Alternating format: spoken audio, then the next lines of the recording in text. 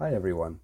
I wanted to come to you today because today is Pentecost, and I wanted to bring a small devotional around the theme of Pentecost. It's not a day of the year that we celebrate very often at People's Church, but perhaps we should, because it's a very, very important and amazing event in Christian history that deserves more attention than it gets, and one that I think is really, really special for us to pay attention to, especially right now. I encourage you to go look up the origin of the celebration of Pentecost, at least in the New Testament. In Acts chapter 2, we find what happens on the day of Pentecost. Now, you should know that Pentecost was something that was begun by God in the Old Testament, but that it takes a radically new and fresh identity in the New Testament. And so Acts chapter 2 is where you'll find it. And it's essentially the day when the disciples, post the resurrection and ascension of Jesus, while they were waiting for the coming of the Holy Spirit, received that Holy Spirit. And we see the change that comes upon them. And when you read it, it's Acts chapter 2, verse 1 to 21. It's an amazing story. And I wanted to pull a few things out of it and bring them to your attention. The first thing that we see in the story is that when the Holy Spirit comes, it is described as a filling. It says in verse 3, they saw what seemed to be tongues of fire that separated and came to rest on each of them. All of them were filled with the Holy Spirit and began to speak in other tongues as the Spirit enabled them. A filling is something that we really should be paying attention to right now. I think a lot of us, myself included, are feeling that life is quite empty, or certainly we're feeling very drained right now by the constant cycle of bad news and worry and disappointment that keeps coming up in life at the moment, particularly during this season. And the idea of something that will not take away or drain us, but instead fill us, should be really attractive to us and something worth exploring. And I myself have been praying for this filling and this newness to come upon me in a fresh way as well. When we think about what the Holy Spirit does here, it fills them, and when they are filled, they are utterly different. They're new people. Not only do they receive new abilities and new power, but they, from what we can see here, receive entirely new character as well. The different difficulties they used to struggle with don't seem to be an issue anymore. The clarity which they seem to lack prior to this, it seems to be replaced by a crystal clear understanding of who they are and who Jesus is. And that, to me, is probably the most attractive gift of all. Not simply that the Holy Spirit would give us all the power to do extraordinary things in a very wondrous way, but that it would help us to overcome the weaknesses and the difficulties that we are plagued by, is something that I long for as well. And I have experienced this, and I continue to experience it in my life as well. And as I submit to God, I see more and more of that coming. The second thing I want to bring your attention to is that it is everyone who is filled. And everyone who is filled begins to proclaim and prophesy and speak in tongues.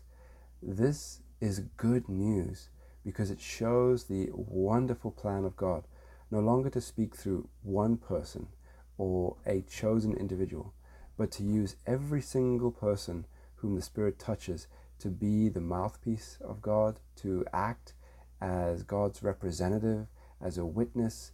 This is a great and wonderful truth that it should help and inspire us to go out into this world, taking seriously the call that we have to declare what Jesus Christ has done, to, as it says in verse 17, your sons and daughters will prophesy, your young men will see visions, your old men will dream dreams.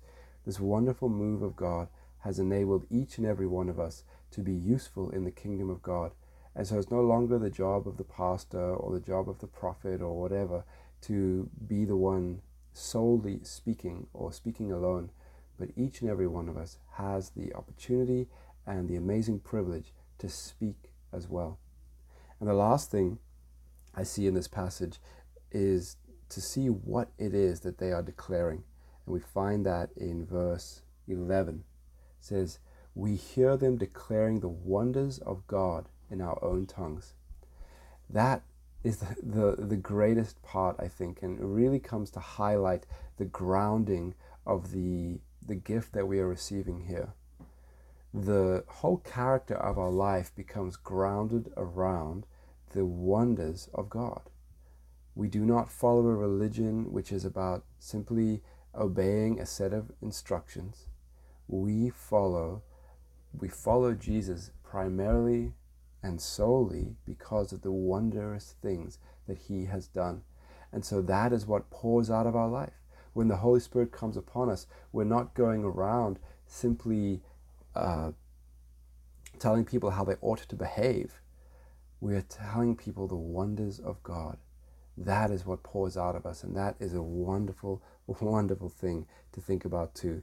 Let us never forget that who we follow, Jesus Christ, the religion we follow, which is Christianity, is not simply an instruction of what we must do to draw near to God, but first and foremost, it is a revelation of what God has done already for us to draw near to us.